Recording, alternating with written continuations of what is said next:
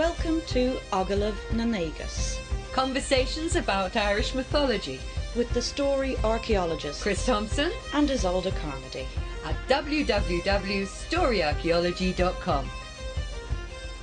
Series 4, Rowing Around Imrama. Episode 6. When is an Imrov not an Imrov? The Voyage of St. Brendan. The monk who was late. The young monk stood in the boat staring out across the silver-grey sea.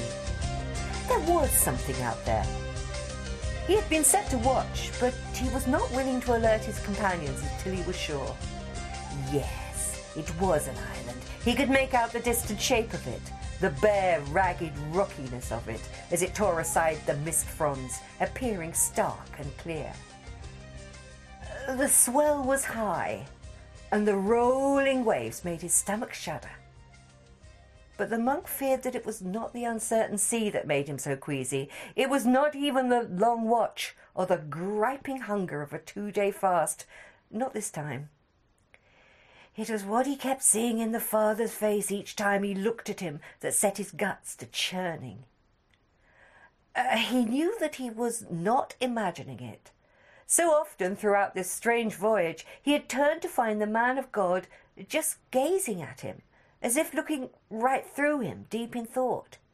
And each time the young monk had lowered his own eyes quickly, but not before he caught a glimpse of the abbot's thoughts. It was implacable judgment he saw in those piercing eyes. Or was it pity? The nausea rose up in his stomach again, and he turned away from the sea, and there was Abbot Brendan, just standing there, still as a stone pillar, in spite of the heaving of the Corrach. He might have been taking in the first view of the oncoming island, but the young monk knew that this was not so. The holy man was looking directly at him with an expression of deep sadness and compassion. This time the younger man tried to hold his gaze, but he could not. It was too much for him. Averting his eyes, he mumbled, "I see land, Father." "I know, my son," the abbot answered quietly.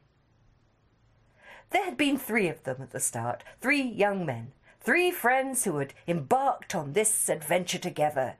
They had entered the monastery together, embracing the austere life with glorious enthusiasm and fervour. Oh, it had offered such bright promise, such a clean, clear vision. And together they had vowed to follow the footsteps of their blessed abbot and ascend the high paths of sainthood together. They had managed to keep to the rule, well, most of the time, as well as any of the others, and there was always a way back, through confession and the purity of penance. Then the flame of fervour would burn harder than ever. So when they discovered that the man of God was selecting a group of companions to accompany him to the land of promise of the saints, they were determined to be included. Oh, this would be the greatest of adventures. And why had they, his most promising pupils, been left out? Well, maybe they had forced his hand, just a little, given him no choice. They had threatened to fast against him. "Oh, dearest Father," they had said, "suffer us for the love of Christ who accompany you on this voyage. Otherwise we will die of hunger and thirst, for we are resolved to travel with you all the days of our lives." And that was when he had first seen that look on Brendan's face, that blend of judgment and pity. It had been disturbing, and it had troubled their spirits even more than his answer to them. "Have your will, my children," he told them. "I know well why you have come here. One of you has acted well, for God has provided him an excellent place.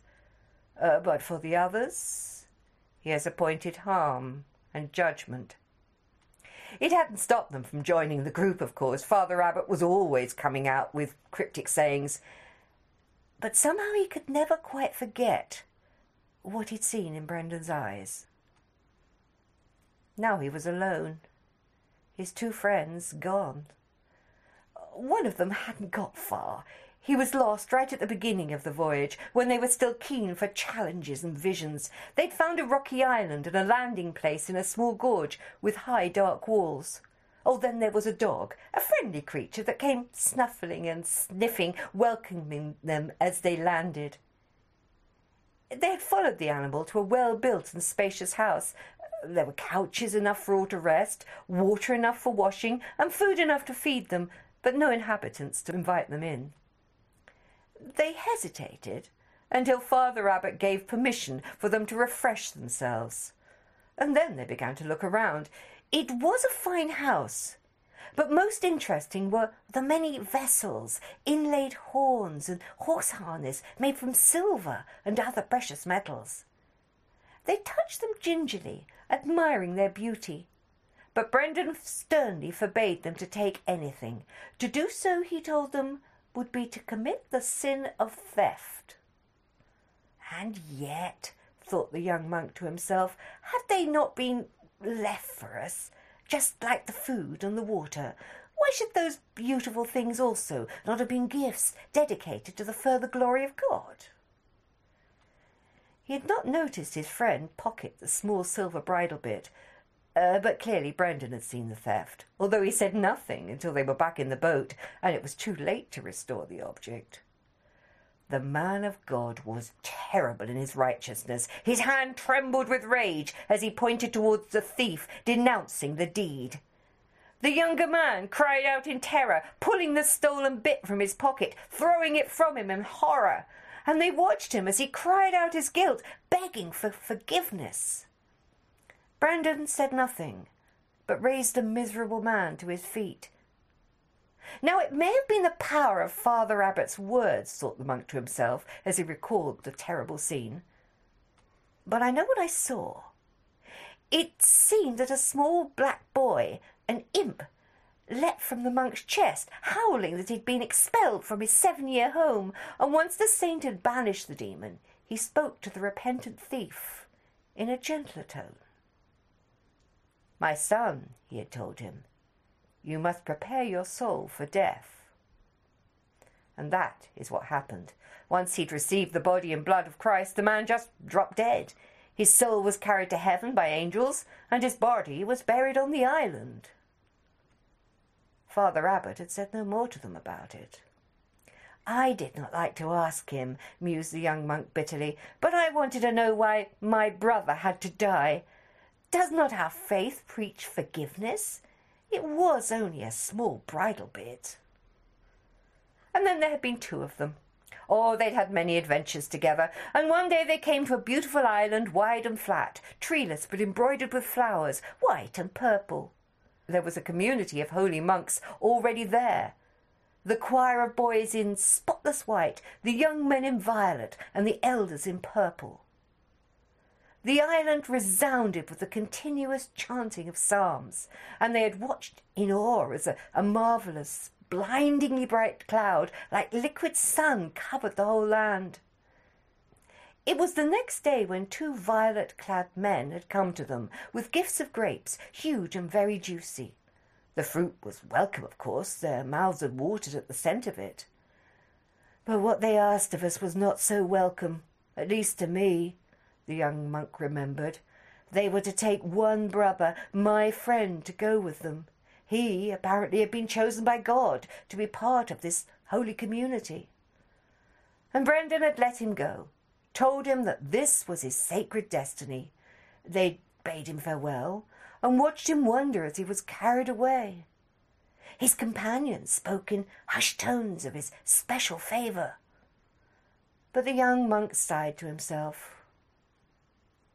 Why should I not be bitter at his loss? He was my friend, my brother. Yes, he'd been one of 3, and now he was alone. Now he could no longer avoid recalling the words of Father Abbot, ignored before they'd left dry land. Only one of them would make a good end on this voyage, and one of the 3 would be buried in hell. He thought about his two companions. One had turned out to be a thief and had died for his crime, but he had died repentant and been carried to heaven. The other had been greatly favoured by God and allowed to join the anchorite community. What fate did that leave for him? The young monk turned back to the sea. The island was much closer now, and it looked forbidding indeed. The massive cliffs were night black and so high, their tops were hidden. The island's central mountain loomed darkly. At its peak, a plume of smoke shot into the sky. It was a terrifying sight, and yet the young man couldn't pull his eyes away. Was this truly the place of his fate? He struggled with the thought and realised that he was holding his breath. Carefully he forced himself to calmness. He knew that he was a sinner. The monks were taught that all men were sinners. Yet he had not committed any terrible crime. He was not a murderer. Surely Father Abbot would save him. He trusted the man of God. The island grew closer. Now he could see little waves lapping on the black sand at the foot of the cliff wall. Yes, Father Abbot would save him.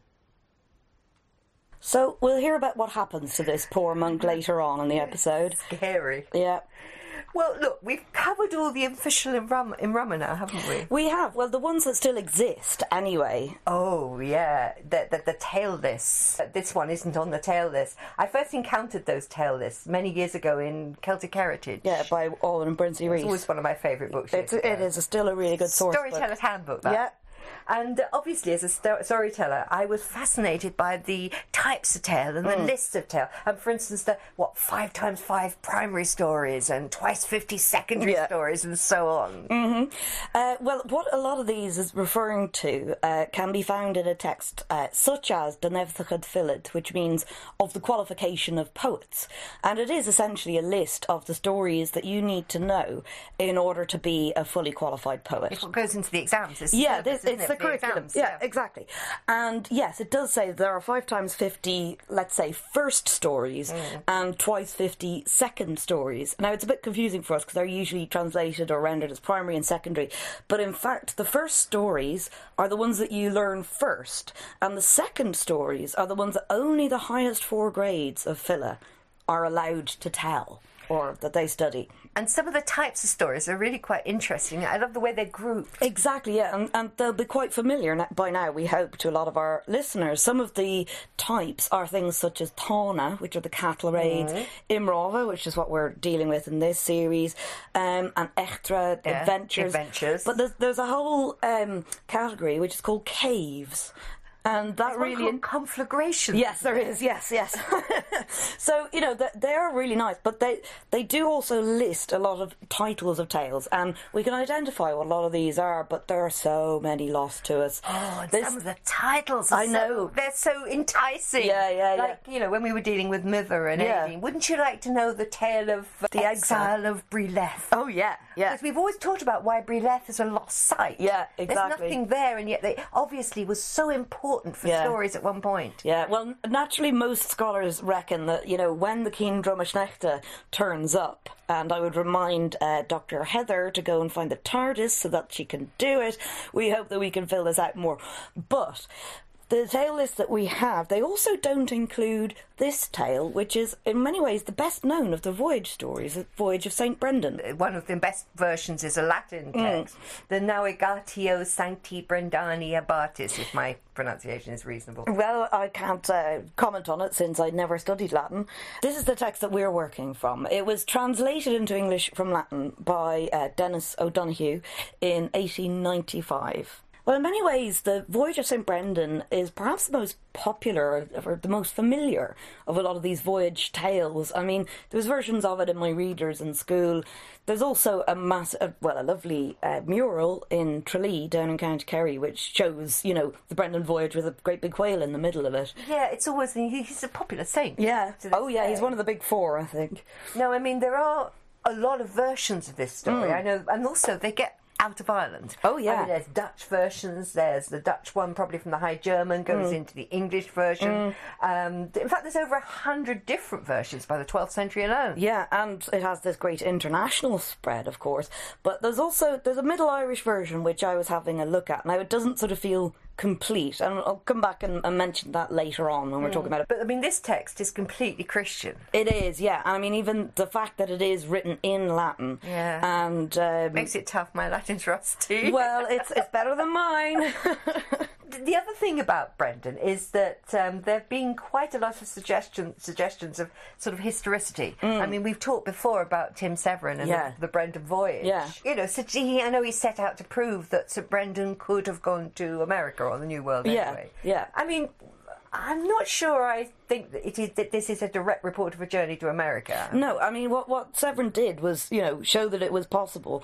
But I think that what this Voyage of Brendan does have is a great deal of intertextuality. Oh, yeah. And I think that the fact that we are now looking at it in the context of the sort of official Imrov tales, I think it sheds sort of a new light on it. Yeah. We might as well begin the voyage then. Yeah. It's a bit convoluted the way it begins.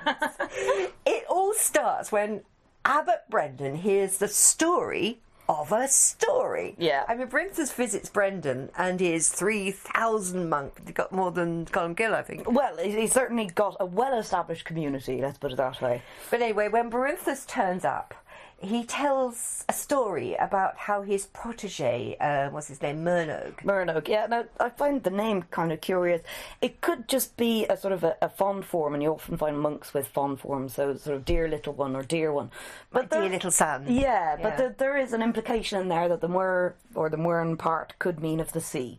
So, but it's his beloved, his little one. Well, anyway, this protege has gone off to be a solitary on an island that could easily be Skellig Michael. Yeah. Look, I mean, the description just kind of fit. I'll read what it says. As we sailed unto the island, the brethren came forth from their cells towards us like a swarm of bees, for they dwelt apart from each other, although their intercourse was of one accord, well grounded in faith, hope, and charity, one refectory, one church for all, wherein to discharge the divine offices. No food was served, but fruit and nuts, roots and vegetables of other kinds. It does sound like Skellig, doesn't it? It does. It certainly is a good description of, the monastic community of the time. I like the way it says they came down like a swarm of bees. Because you've got the beehive huts. Exactly. So that must have already occurred to them. And the other thing on Skellig, there is a place right at the top where there's a little oratory which is so high up it's virtually impossible to get to, where a solitary monk was able to go and spend his time and be completely separated. Yeah. And it just sort of fits. Yeah. Also the garden there. Oh, yes, yeah, which is extraordinary. And they could grow all their vegetables. And of course they'd have had fish, wouldn't they? They would, and not only fish, but also puffins, which count as fish for ecclesiastical purposes.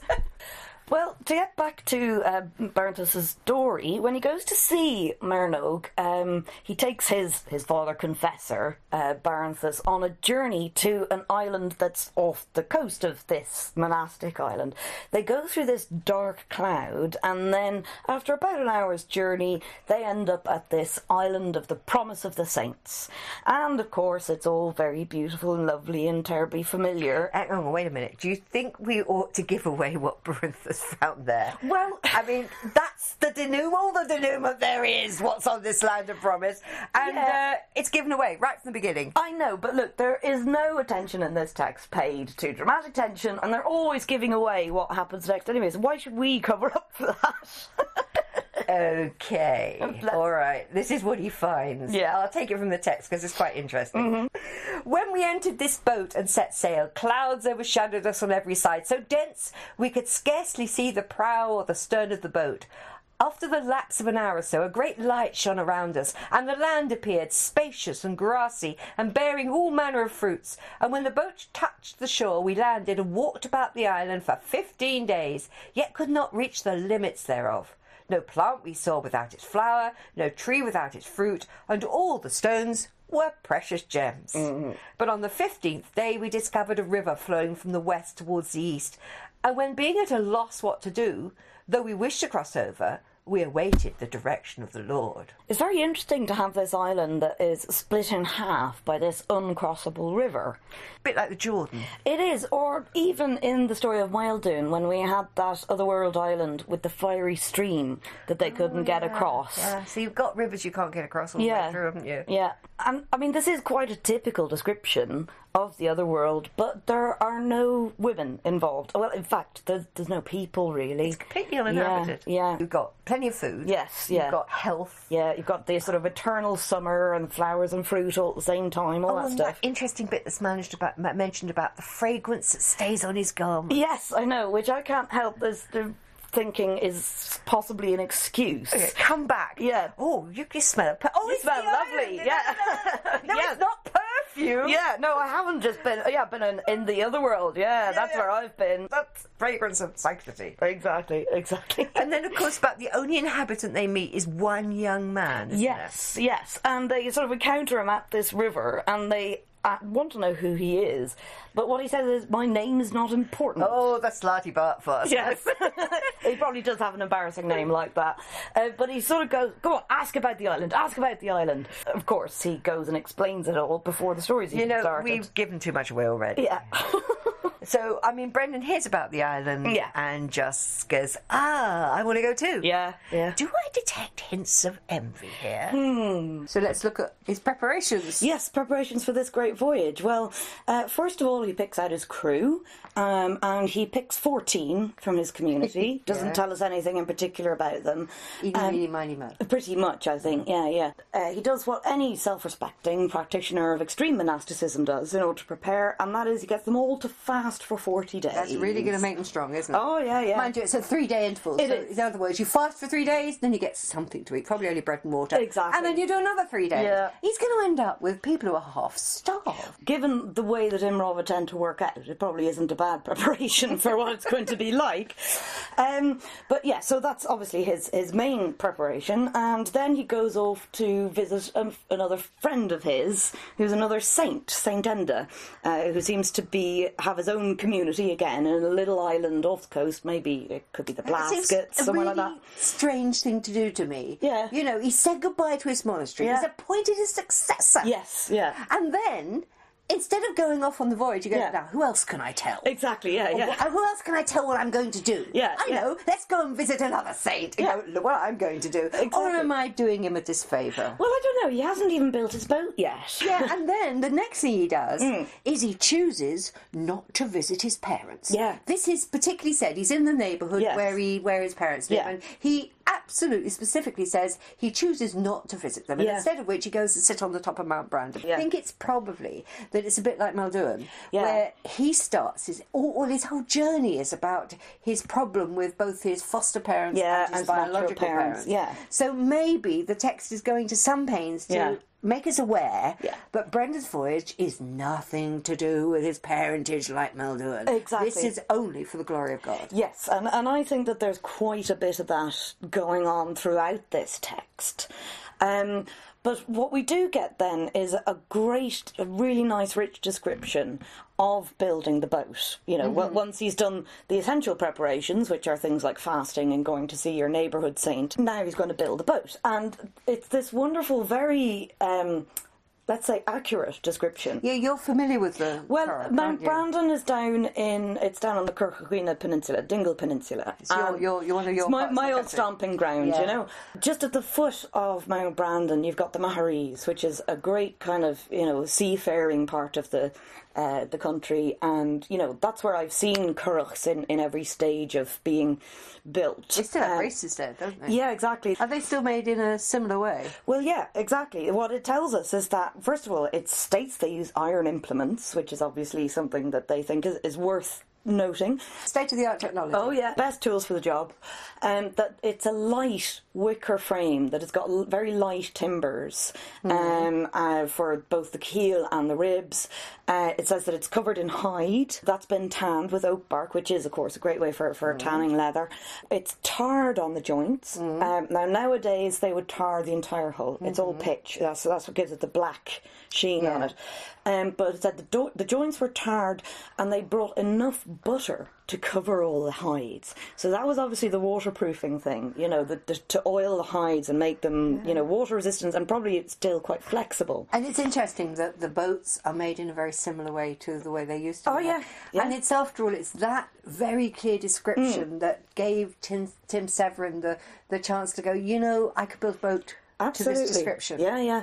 And it gives that sense of that it might be possible to do a journey. Exactly. Yeah. And of course, as you say, the currachs are they're still being made in a very similar way. But the other thing, I think, is that, it might seem like extraordinary knowledge to have that much detail about the building of the boat and so on. But I get the sense that the author of this text was, he loved the sea. And was, the familiar. island monks. Exactly, yeah. And all the coastal communities, they'd be off out in boats all the time, going to and from various islands, even up the coast to the next community. It could often be the best way of getting there. So I just feel that the author has a great familiarity with seafaring and probably boat building as well, And those extreme Skelligs are not the only group which had monkish communities. Oh no, pretty much every... There's loads of islands off the Irish coast, and you can find religious communities or evidence of them on just about all of them. So maybe we should let him off going to sea and tender. This is just part of preparations. Yeah, just calling in on his neighbour, yeah. Well, then once he's got the boat, something really important happens. Yeah. I think this is particularly important. That 3 monks from his community who haven't been chosen just turn up and go, can we come too? Now, these are the 3 that are in the opening story. Yeah, the latecomers, as more than you have dubbed them. They've been called the latecomers in other writings. I didn't as well. know that. I know, It just seemed to be the best name for them. Yeah. And Brendan allows them to come, but he predicts a good outcome for only one of them right from the beginning. Exactly. He says, well, you can come, but it's not going to end well except for one of you. There is this implication, though, that when these 3 turn up, they say, I think you almost quoted it in the opening story, we have sworn to follow you all the days of our lives. But they do say, we will not eat or drink until you let us on the boat. So they're fasting against him, you know. Just like Muldoon's brothers did. Well, what Muldoon's brothers did was they went splashing out into the bay, and they said, we're going to drown unless you come back and pick us up. Can't swim, look, can't swim. So again, it's that kind of blackmail, although Muldoon fasted against his foster mother to get the story of his natural mother, But that forcing of hands is in Muldoon, and here it is again. Yes, only now it's taken to a new level. In narrative terms, you could say that it's their turning up that reveals their fate or seals their fate. Although within the kind of ideology of the text, I would say, the fate's already there. The lot of them finally get off to sea and row out into the great beyond, but after 12 days they are completely becalmed. And this is what we would expect, since we're treating it as an imrov, and it's at this point they get lost. They're wafted by the wind in divers directions. Diverse directions. Yes, yeah. Yeah, in other words, that's the problem. They only go up and down. Up and down, yeah. Sorry, exactly, that's not fair. They're completely just...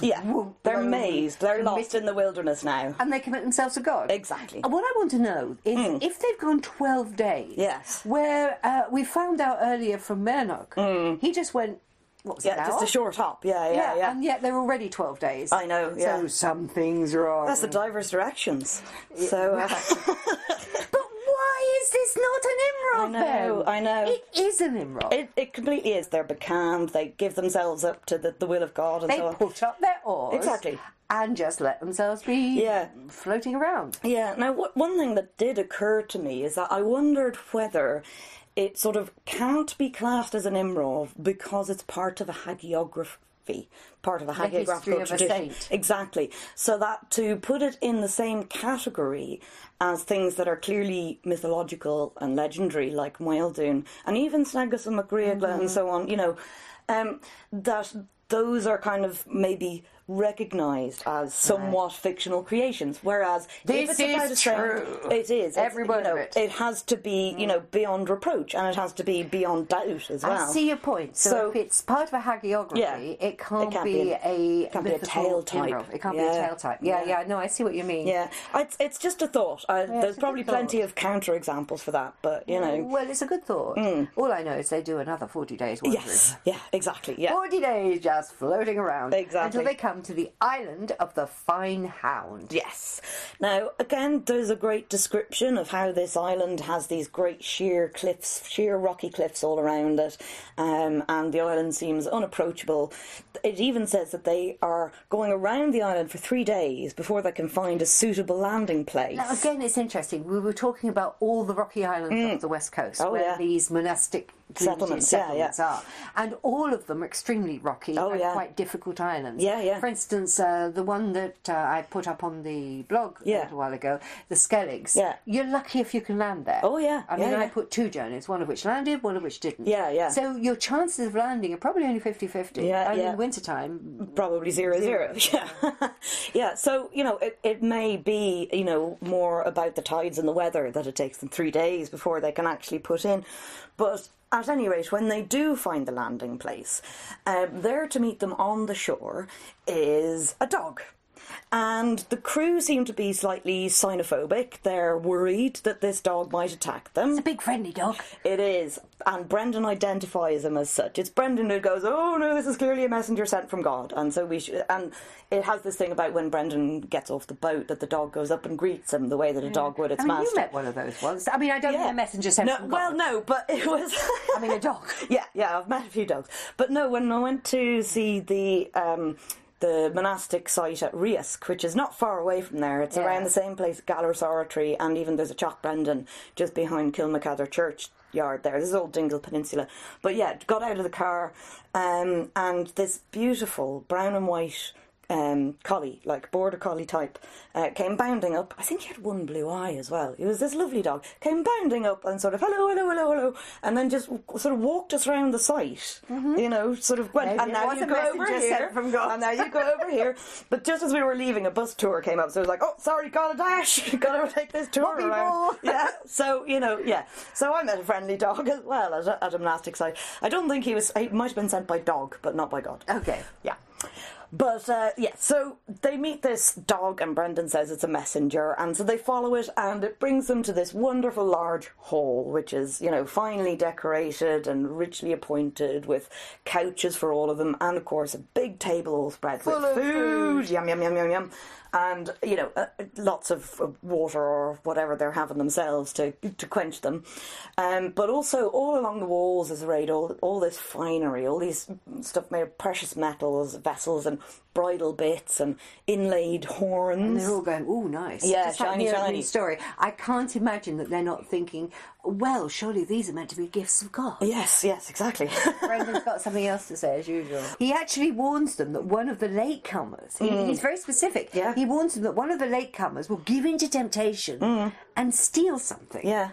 And he talks about how it will mar their holy journey with the sin of theft, to which, of course, they cry, oh, God forbid, it won't be me, it won't be me. Exactly. So he says, all right, and feeds them to eat. Yeah, and they are fed there for 3 days, and I would imagine 3 nights they are put up there. But Brendan actually seems to see one of the monks, the one he expects to steal a bridal bit, does take a bridal bit. He doesn't try and stop the monk or say, have you done something you shouldn't? Yeah. Or is there anything you want to tell me about? Or are you sure you want to keep that? Yeah. And he's a bit like a store detective. He waits till the monk is out of the hall. Yeah, well, off the island. Off the island, so that the theft is actual. Yeah, exactly, so that's been removed from the premises. Yeah, you could have given him a bit of warning. Yeah. You could have sort of, at least, but he doesn't. Yeah. And now it says that while he prays, he sees this black boy. This strange demon that has been... And it turns out he's been possessing the monk, as you said in the story, for 7 years. But once he's on the boat, then suddenly he exercises the demon. Yeah. It still doesn't really help, because he said, well, you better prepare yourself for death now. Yeah. And the monk probably dies. Yeah. I'm curious about what the cause of death is, and why does Brendan know so much about it beforehand? They see him taken up to Thames, and they know he's okay, and then they bury his body on the island, and they leave. Yeah. And just as they're sort of leaving for the second time, as it were, then an inhabitant appears. They don't seem to have seen any other human presence on the island, but this young lad comes down, and he's got a great big basket, and it's got bread and water, and he says that this will keep them provisioned until Pentecost. Whitsun. Yes, which, sort of end of May, beginning of June. As you told me. 40 days after Easter. Yeah, you see, I don't know anything about these It's the things. coming of the Holy Spirit to the disciples. Okay, but provided that they eat every second day. So, right. yeah. It's not going to be made easy for them. No, of course it's not. interesting. The other journeys, they would often go 3 days, and when they're getting really hungry, they find an island. These are tough guy monks. Yeah, they're pretty hardcore, all right, yeah. Now, I'm really worried about the attitude taken to this latecomer. Yeah. But we'll leave that to later because, this is on a different level altogether. Yeah. But the island itself, it's very much like the island of the cat, isn't it? It is, in Wild Doon. I mean, you've got this hall with the feast laid out, which is there to be taken, and all of these treasures, which must be left.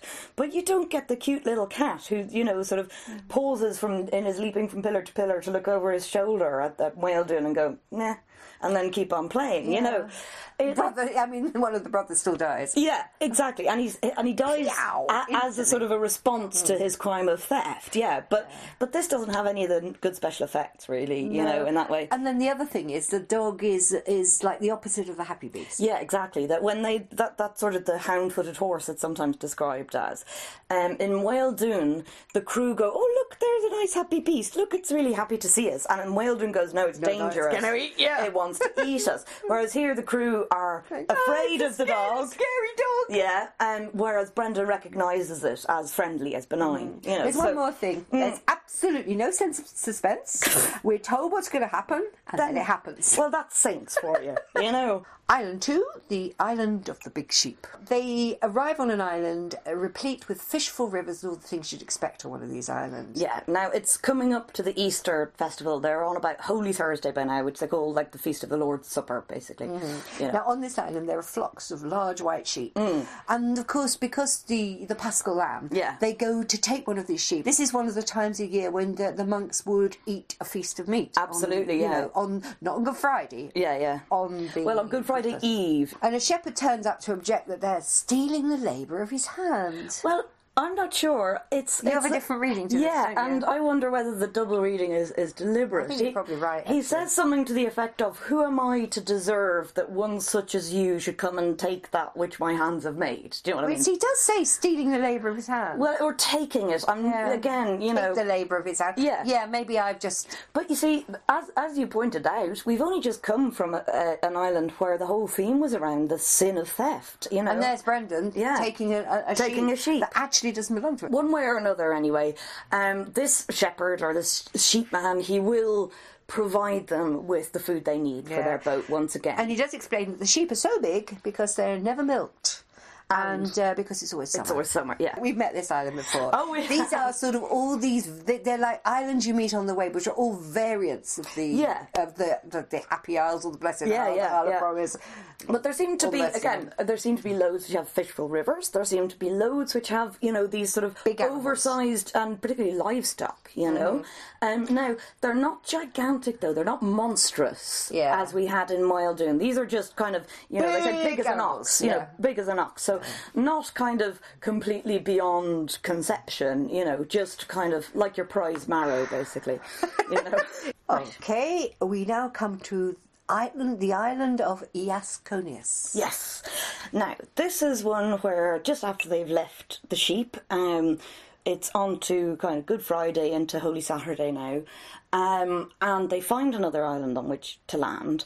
Brendan is a bit concerned about this because there's really not very much wood or plant life. He has misgivings, but he keeps it to himself, and it does say that he doesn't say anything about it. They disembark off the boat and they light their campfire and start cooking their meal for the evening. The island starts to shift around. It says it moves like a wave, that it undulates, and the monks are completely freaked out and they leg it back into the boat, and just as they get back to their boat, the island starts moving away at high speed, and eventually they can see their little cooking fire 2 miles off. And now Brendan says, actually, that was a fish. Exactly. This is the famous whale. And Brendan seems to have known it all along, or at least suspected it. Oh, well, I didn't tell you that this was a great fish. Yeah, exactly. One version calls it a whale, certainly, but not our version. It calls it a great fish. Exactly, yeah. But what interests me is something I've actually only noticed while we're talking about it now. It's Good Friday. Exactly, yeah. Now, why are they cooking meat? Yeah. It particularly says that they are cooking uncooked meat. Yeah. Maybe this is why the fish goes no way and gets up and legs it. But what is Brendan doing? Allowing them to cook meat on Good Friday? I know. That is really surprising here. Yeah. The fish island sinks into the sea. It does, yeah. Well, what is interesting, though, is that this is the one island that's specific to this tale. It is particular to Brendan, and it comes up through pretty much all the versions, I would say. Like the Middle Irish version that I was talking about, edited by Ternisen.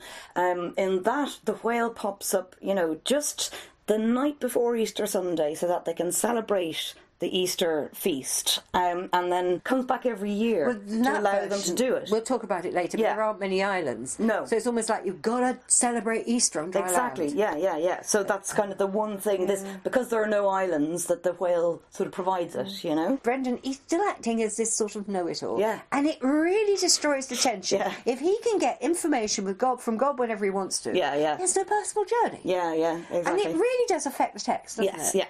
Yeah, it does. And of course, it's straight from God that he gets that the fish's name is Iasconius, which to me is just a Latinization of the term Iasc, which is just the Irish for fish. So now we come to the island of the fountain and angelic birds, Yes. another quite familiar island. Oh, yeah. So they travel along very close to the island of the sheep and come to a nearby island across a narrow sound. Well, it's the usual. It's green, flowery, and they have to tow the boat up a narrow rivulet a mile inland. Yes. Now, I like this bit. Yeah. Brendan sits on the boat and is towed. Yes. But anyway, they find a wonderful fountain, and Brendan says, "Oh, let's stay here for Easter." Yeah. The problem is there's loads of birds, and Brendan gets himself in a right state because he can't understand what they're saying. And he sort of begs God, "I really need to know what these birds are talking about." Yeah. He's practically in tears. It is, yeah. It says that, he's in tears with frustration with wanting to know what the message is. Eventually, one of the birds comes and settles in front of him and starts talking in a language that he can understand. One would assume through the grace of God.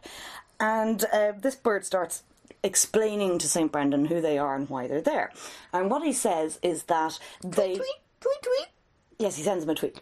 But in more than 146 characters, or however many it is, he says that they used to be angels in heaven and that they kind of got caught in the crossfire of the fall of Lucifer. Yeah. And that basically they weren't long around, and then there was this whole hoo-ha up in heaven, and a load of them kind of fell off the cloud, but that these birds are the souls or the angels who weren't necessarily on one side or the other. They were neutral. They're neutral angels, yeah. So rather than, just falling all the way down with Lucifer and being punished eternally in hell, they're allowed to kind of stay in the middle on earth. And it says that on special occasions that they can take the form of birds so that they can sing the praise of God in endless psalms. This bird-covered singing tree is so familiar. It's not just in the Imrov. It turns up in so many Irish stories, and even in Welsh stories. For instance, one of my favourites, The Lady of the Fountain. And the other thing is that this is a familiar story that was told quite a lot in Ireland and actually on the continent as well,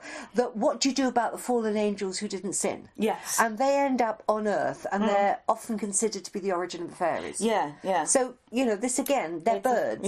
Yeah. There's these winged spirits who can also speak. Exactly, and they're so familiar. They come up again and again, particularly in our Imrova, but all over the Irish stories. Now, it's not just about the past that these birds talk about. They also go on to prophesy, as you might expect.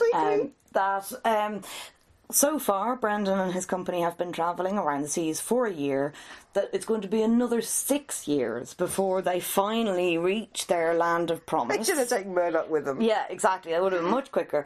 But the bird does say that every Easter they can come back and celebrate Easter on this island with all of the birds and all their psalms. After that, there is an interlude of psalm singing. It goes on forever. Oh, it really does. And it's, every psalm is titled or, referenced within the text, and exactly kind of how many times they sang it and when and so on. It's a very detailed list. Please go and look it up for yourself. Yeah, well, you said to me you think there may be a specific... I think there might be a good rationale for this, but we will come back to that later on. And of course, after Easter, then we get get to, Brenda says, now you can drink from the fountain. Yes. Yeah. Up till now, they've only washed their hands and feet in it. Yeah. They only wash their hands and feet. Well, at least they are being encouraged to wash. I mean, in fact, I was having a look at a text which is referred to as the Monk's Rules of Columbanus. It talks about how there are penalties for uncovering your knees while you're washing, or for washing standing up, unless it's for the easier removal of dirt. It's also punishable for a monk to wash on his own. He has to do it in company. So, you know, I'm sure there are good reasons for all. I think there are. All these, there are fairly obvious reasons. Yes. But I will see if I can post up the translated text. Really fun. It is, but it's very interesting to read, just from the point of view of traditions within Christianity. And we shouldn't make fun of it because it was taken extremely seriously. Of course, yeah. It does make for an interesting read, and it does give you a sense of, the real extreme harshness of monastic life. Yeah, they're very serious in some ways. Yeah, it's still funny. It is, yes. Yeah. Oh yeah. Now they still need food, don't they? So the shepherd arrives and he's bringing food, but he says, "Be careful how you drink this water, because it'll send you to sleep for 24 hours." Yes, yeah. They remain with the birds on this island right up until the end of Pentecost. Yeah, 8 days. Yes, it's another 8 days. So they're hanging out there, and obviously it's a nice place to be.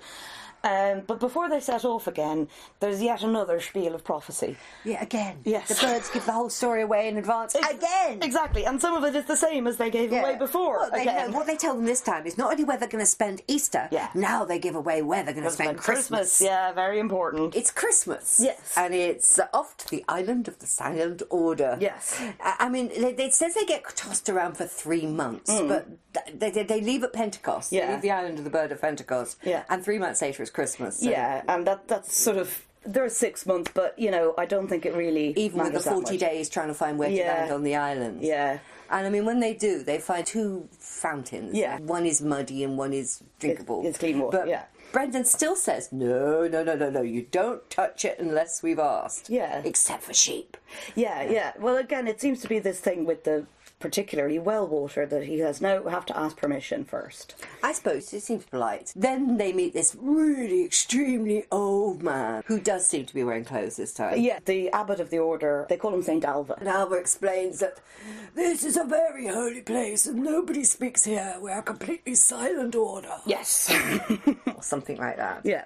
Although he talks. He does, and of course there's endless singing of psalms, as you might expect. So it seems to be that, the order can use their voices to praise God. And he can talk over dinner. Yeah, the abbot talks over dinner, but it also seems to be allowed to explain things to tourists. There's 2 fountains. They get permission to use them, don't they? Yes, yeah. With one for drinking, the sort of clean water for drinking, and the other one seems to be warm. So that's where they go for washing. Exactly, that's where they go and wash. And the other interesting thing is that these monks, they sit down and have dinner, but they have no idea where their food comes from. Yeah. They don't cook it. It just arrives. Just appears. Yeah, exactly. And extra food on feast days. I suspect it's only bread and water. Well, yeah. But it does mention specifically that one of those feast days is the Feast of St. Patrick.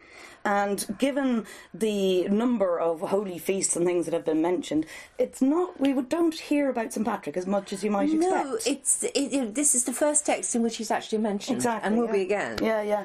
I do like the details with which the church building are described. Oh, yeah. Because the whole pattern of the and rituals of the place are described by the abbot.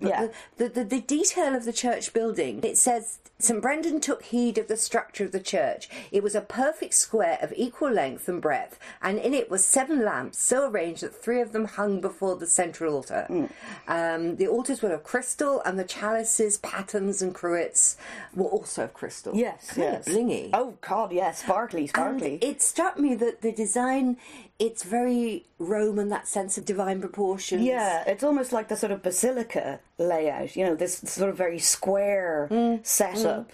And the squareness is specifically mentioned. Absolutely, yeah. So, and that's not the kind of architecture you find here. So obviously to an Irish audience it's very exotic. Then, it's another Isles of the Blessed Type Island because they never experience illness, old age, or discomfort from heat and cold. That's specifically mentioned. Oh, yeah. And they've been there for 80 years without getting any older. One of the things that the abbot tells them about over dinner is that he explains explains, and I would point out, verbally explains how they manage in the order without ever uttering a word. Yeah, I was expecting he should have to do it with Sign language. Exactly. And he does say that usually they use sign language, but that the junior monks aren't even allowed to do that. It's only the senior ones who can communicate with sign language. So it's incredibly austere. But yeah, it's somewhat undermined by the huge amount of reported speech from the abbot. I keep getting that you've got to get off my juniper bushes. Yeah. St. Brenda says, and how do you manage here without talking? Yeah. Well, you do. Oops, now you've made me talk. Exactly, yeah. The sound of a human voice has not been heard in the 80 years since we've been here, he says, speaking. Yeah. And then, of course, the abbot, St. Alva, takes Brendan off to look at the real miracle of the place. Yes, yeah. They don't even have to light their own lamps. Yes. Every evening as it gets dark, all the lamps in the church are lit by fiery arrows. Yeah, which is a great special effect. Yeah. But while they're watching this, Brendan asks the abbot, well, how does that work? And the abbot says, well, do you remember reading about Moses and the miracle of the burning bush which would burn and never die? And Brendan goes, yeah, I've read it. What's that got to do with this? And that's it. That's it, yeah. The abbot then realises no point trying to actually explain any more to this guy. He's just not going to get it. Well, they're invited to stay for Christmas. Yeah. Actually, St. Brendan's really knocked out by this place and says, this would be a really nice place to stay. And they said, no, you can stay for Christmas, but after that you have to go. Yes. It is not here that your destiny will be fulfilled. Exactly, yeah. That's a great way to get rid of visitors, isn't it? Unwelcome guests, yeah. No, you can't stay here. You might die, and then your resurrection wouldn't be in the right place. So next time you've got a relative you don't want to go, you have to leave in case you die. Yes. Your resurrection is not in this place. Yeah. I do think it's interesting that in this we again have this theme of asking permission for well water. And as you said, Brendan wasn't going to ask permission to take sheep or lamb to eat on Easter Sunday. No, but it's true, he doesn't ask permission. But yet, here's this sort of natural phenomenon, one would imagine, of a spring. And he says, no, you can't take it without permission. And we had that in the Icora. Or it wasn't, it was Snegus and Macreagla, wasn't it? I think so. But you also got the taking stones off the beach in the Icora. Exactly, yeah. Where, again, there was this kind of paradox about, well, if you take stones, then you'll regret it, and the people who didn't will also regret it. So, but well water particularly seems to be this is important in this one, isn't it? Yeah, exactly. And as we'll see in a minute, the well water does have particular properties. Exactly, yeah. It comes more than once. Yeah, but it also, there's a lot of description here about, how much food they get, which is not very much, and that they get a little extra on feast days and so on. But it's, again, this thing that the less you eat, the holier you are. And of course silence is another form of abstinence. Yeah. I do get the feeling that they get better food here. That might be where the monks are going, oh, can we stay? Yeah. You've got better food. And you don't have to cook it. Exactly, yeah. Wow, we don't even have to fill the lamps. Yeah. That's amazing. Exactly. Let's stay. Yeah. All they have to do is pray and, everything will be done for them. The next island is, unsurprisingly, the island of sleep. Yes. And now, after they've been sent off to fulfil their destiny, as St. Alva said, they'd wander around the ocean until the beginning of Lent. And then they spy an island that looks nice, so they pull in, and it's, pleasant and has got all the normal stuff. Fishful streams, and, the usual. And vegetable ground. Yeah. Yeah. So that doesn't quite work. No. Loads of vegetables all over the island. Yeah. Green stuff and fish. Yes, exactly.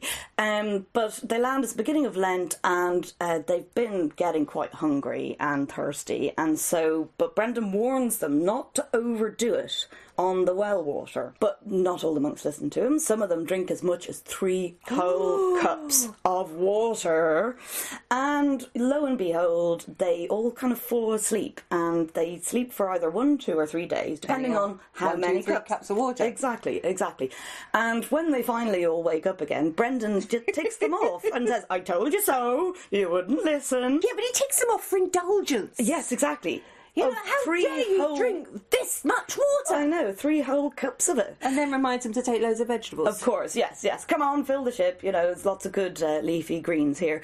But it seems as though, even 3 cups of water is an indulgence. But maybe this is related to it being Lent. That in Lent, even too much water. Too much water is an indulgence. Exactly. It's a time for absolutely super abstinence. Yeah. But what is interesting is there is this reference to vegetables, and this happens several islands. It does. They're always going on about vegetables in this text, and the importance of taking vegetables with you. It's almost as though it's created by real people, real monks who knew what you actually needed. Exactly, yeah. And the gardens at Skellig and so forth show that they were growing a lot of vegetables. Yeah. So they knew that to be self-sufficient and to last, they needed a balanced diet. What follows is an interlude. Yes. Well, they're becalmed for 3 days, which doesn't seem very much after this constant 40 days. Yeah. And which the sea seems absolutely curdled. Yeah. So they give up, put up their oars, and wait to see what happens. Yeah, wait to see what God will do. I kind of wonder about this, whether there's this idea that sometimes in monastic life it can be a bit like rowing through treacle. It's like an ordinary life. I know, yeah. We now have a return to the island of sheep and the angelic birds. Yes, well, that must mean that it's Easter. It is. How time flies when you're having fun. Oh, yeah. And their shepherd guide meets them again. Now, I keep wondering about this shepherd. With all these, shall we say, if this is a parable of monastic life, that you've got a lot of good shepherding. Oh, yeah. See, maybe you were right about the reading, that he's actually saying, the labour of my hands is this sheep for Easter. Exactly, So you've got this another, biblical reference to the good shepherd. Yeah. But I suppose if we get this sorted out. Yes.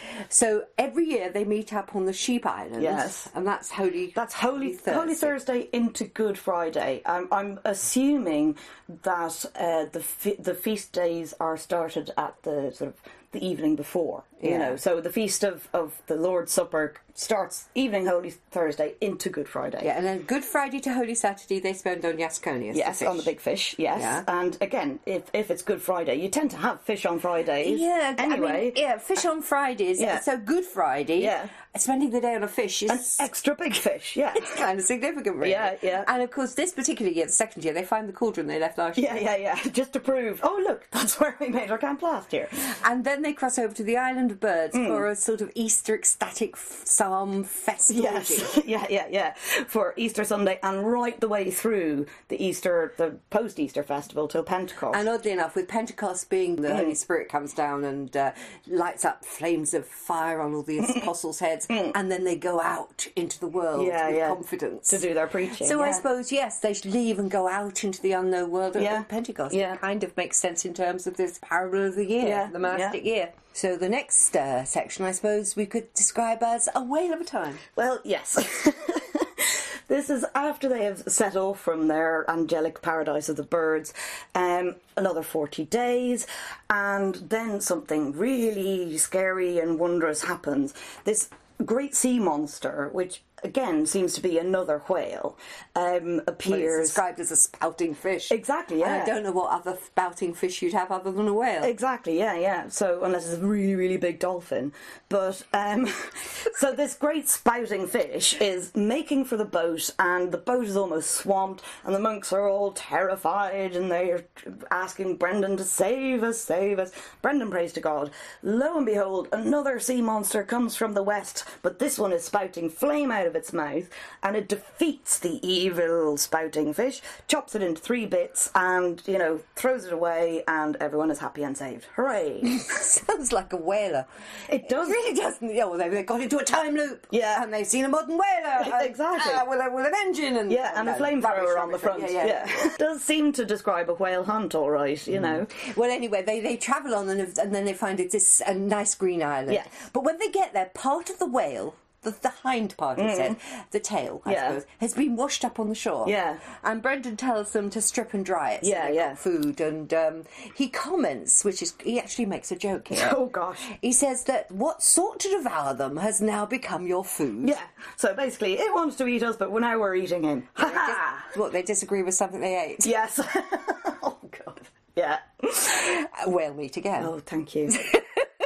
But actually, this has been one of the episodes that's been used to establish historicity. Yeah. The fact that this is some sort of whale hunt. Exactly, yeah. I'm not sure, but we'll talk about that later. Yeah, yeah. And the other thing I think that's notable here is that it mentions that Brendan is a vegetarian. Yeah, it says that although he tells them to strip and save all the meat from the whale, that he's not going to eat any. You know, all he eats is, roots and vegetables. Now, here it mentions that being an ordained priest Yeah. is a vegetarian, but I don't think it was ever true that ordained priests had to be vegetarian. No, I think this is another example of being more abstinent than thou. He doesn't even eat meat, all he does is graze. Right, now we have another quite important island. Yeah. This one is the Island of Destiny. Yes. This is where Brendan says that one of the other latecomers will meet his destiny. Yeah, here. this is the other one in the opening story. Yeah. This is the good one. It's a wide, flat island, and this is another one of these wonderful ones. It's covered in white and purple flowers. Yeah, it's a lovely description. And there are 3 choirs of monks, boys, men and elders. Yes. And the boys are dressed in white, the young men are dressed in violet, and the elders are dressed in purple. So they're good liturgical colours. Yeah, it's another version of the sort of divided island that we've met before as well. And after a lot, and I mean a lot, of psalm singing and chanting, Yeah. a blindingly bright light covers the whole island, and they hear angelic voices. They still haven't got off the boat at this point. As they come into land, one of the boy monks approaches them with this great basket full of ginormous purple grapes. They're these wonderful, beautiful fruit. And the boy has come to exchange this fruit for a chosen member of Brendan's crew that they want to come and stay with them. Brendan, has no problem exchanging men for fruit. And yeah, this is all great, and it's the second of the latecomers. It's meant to be a huge sign of favour. Oh yeah, That one of them should be allowed to chosen. stay on this wonderful island. Yeah. They're not even allowed to land. Brendan says it's a good thing and releases a latecomer. Yeah. Which is why I felt it was a bit tough on the last one. Oh yeah. At this stage, every other option has been taken, so the last one, there's only one left for him. And then Brendan sort of comments on the size of the grapes. Oh, yeah. It actually says that he finds that one grape yields a pound weight of juice. Yes. And will feed all the members of the crew for a meal. Exactly. All they get is a drink of grape juice. Yes. But I suppose it's full of sugar. Yeah. Oh, no, it says the grapes taste like honey. Oh, of course, yeah. Rather than, for example, wine. Oh, great. Well, Well, I suppose it's a bit like Muldoon's brothers, that we, again, getting the loss of each of them in turn. Exactly, 3 have got yeah. to go. Can you imagine that the last one going, right, he died repentant and went to heaven. Yeah. He's gone and been taken by the anchorites. Yeah. One was to be buried in hell. Yeah. Ouch. Yeah. It's horrific. It is. It's kind of an extended psychological torture, really, isn't it? Yeah, it really upset me, that one. Now, there's an interesting comment here about these wondrous grapes. They're told that they come from the island of the strong man, but we don't hear anything more about No, it's that. the only mention there is. It is. And I was wondering about that part in the Ikura when they saw this sort of giant man who was doomed Carrying to collect firewood. and whether it's just that final echo of the Ogma Dagda character, and now all it is the name of an island. What I do find interesting is that grapes have suddenly replaced apples. Oh, yeah. That instead of the apples of health, Yes. you've now got these grapes, Yeah. which are more associated with communion wine. Exactly, And so forth. and they're sort of more Mediterranean and so on. You don't have communion cider. No.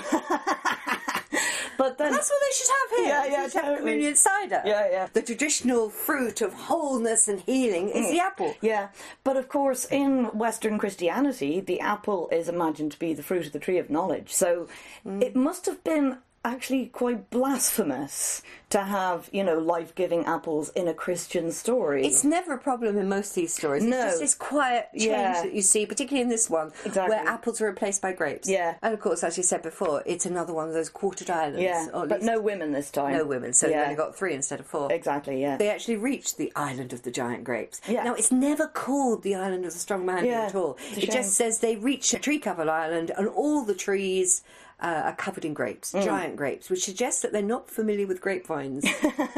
Yeah, Grapes well, grow on trees. yeah, Well, these yeah. do. And this is where you get your fragrance of pomegranate. Yes. And there's 6 fountains and plenty of veg, so they Exactly. stay for 40 days. Yeah, why wouldn't you? The next thing that happens is an encounter with the griffin. Yeah.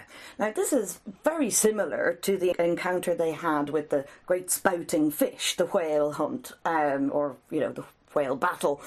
In this one it just says, the monster called Griffin appears and all the monks are afraid and Brendan prays, and then a giant bird appears and fights with the griffin, pecks its eyes out and is vanquished, hooray. And they don't try to eat the griffin. No, they don't. But the description in the text is a bit peremptory.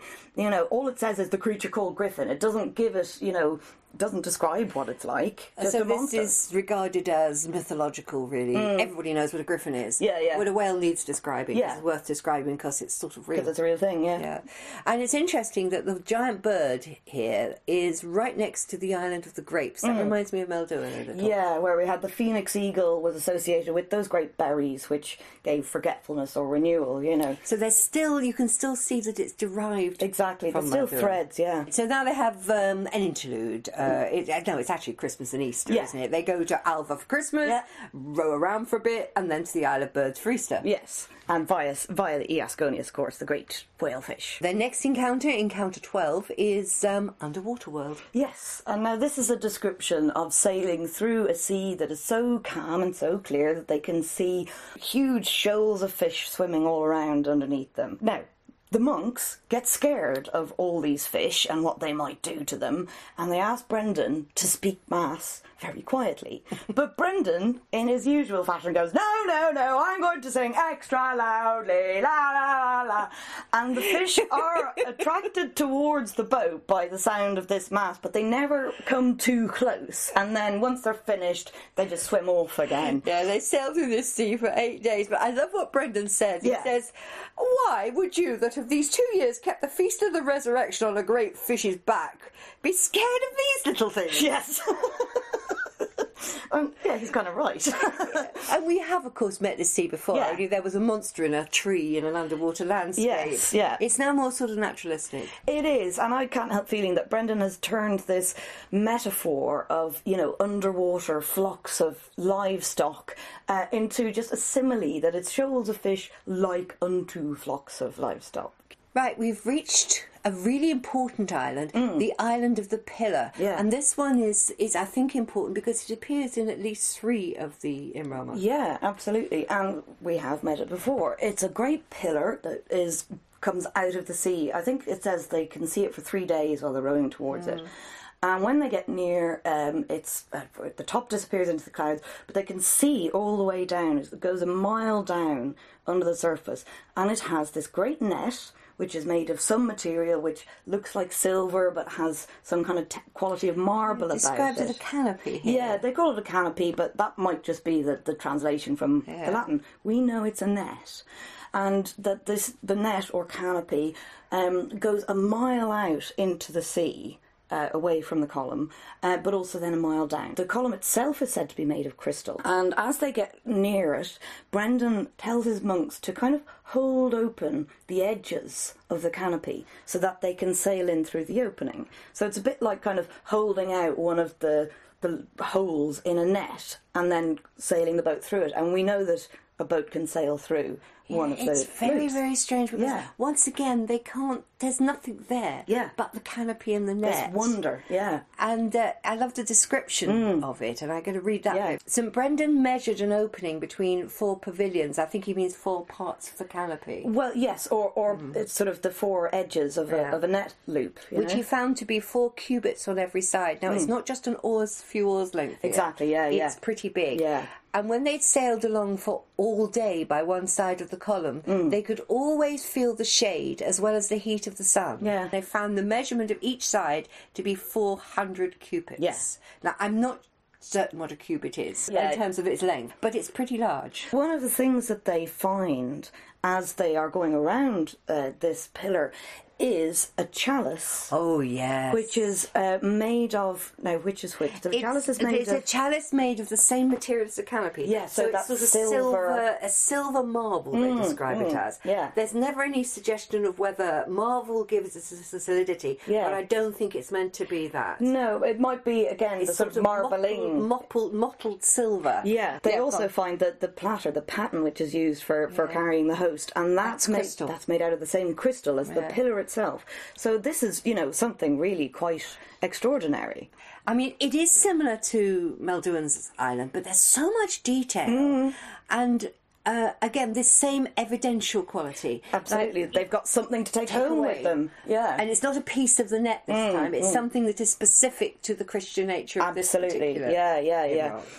Now, I find it really interesting that, with the slight exception of, the material needed for the Mass, the cup, the chalice and the platter, that there doesn't seem to be anything else particularly Christian about this. And it is description in the other two. Just this pillar. Exactly, yeah. With this net around it. And it's very specific, it's very important, but it does nothing. Exactly.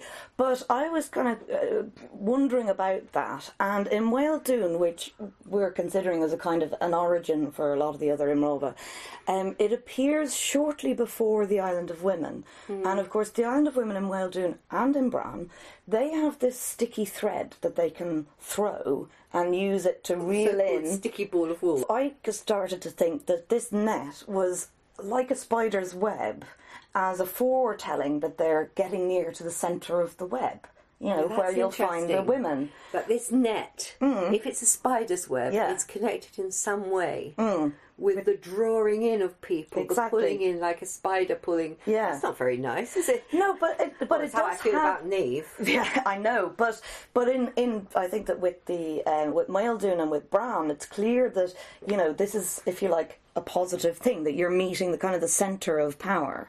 But I find it so interesting that if you have that reading on the significance of the net and, its connection with the women and the sticky ball of wool, that it's made its way even into Brendan. And they don't know why. They just know that it is so important and such a striking image. It's so prevalent, you just can't leave it out. Exactly. It's almost something there that's been forgotten. I'm not saying there is no, as far as I know, the spider doesn't appear. Not very much at all, in stories. We don't have an Ariadne. No, we don't. But this is the kind of the closest, if you like, it's an image of, going inwards toward the centre of a web and then meeting the thing that made the web, or the thing that and there inhabits is it. the same thing, that although the greatest desire is, if you're looking at it from a male point of view, the greatest desire is to get to the Isle of Women. But there's also this thing that in doing so you cannot come back. Exactly. In the original version. To go there meant that the time dilation would mean that coming back was impossible. Exactly, yeah. So it is both an extremely attractive but also very dangerous thing. It is a trap. Yeah, and certainly Whale-Doon and his crew considered it to be a trap. So I think you might have something there. That needs further looking into. Yeah. But I think it's a really interesting idea, because this whole pillar thing is a bit mysterious. Oh, it is, yeah. It's very obscure. Yeah, but it's also very exact, and the fact that it keeps on cropping up, it's such a particular image. Even in Brendan. Yeah. So now we come to the island of the Smiths. Yes. Another familiar one. It is. Now, this is a really rugged island covered in slag with no trees. But there are a load of forges. Now, Brenda doesn't like the look of this one. No. He says it's definitely malign. Yeah.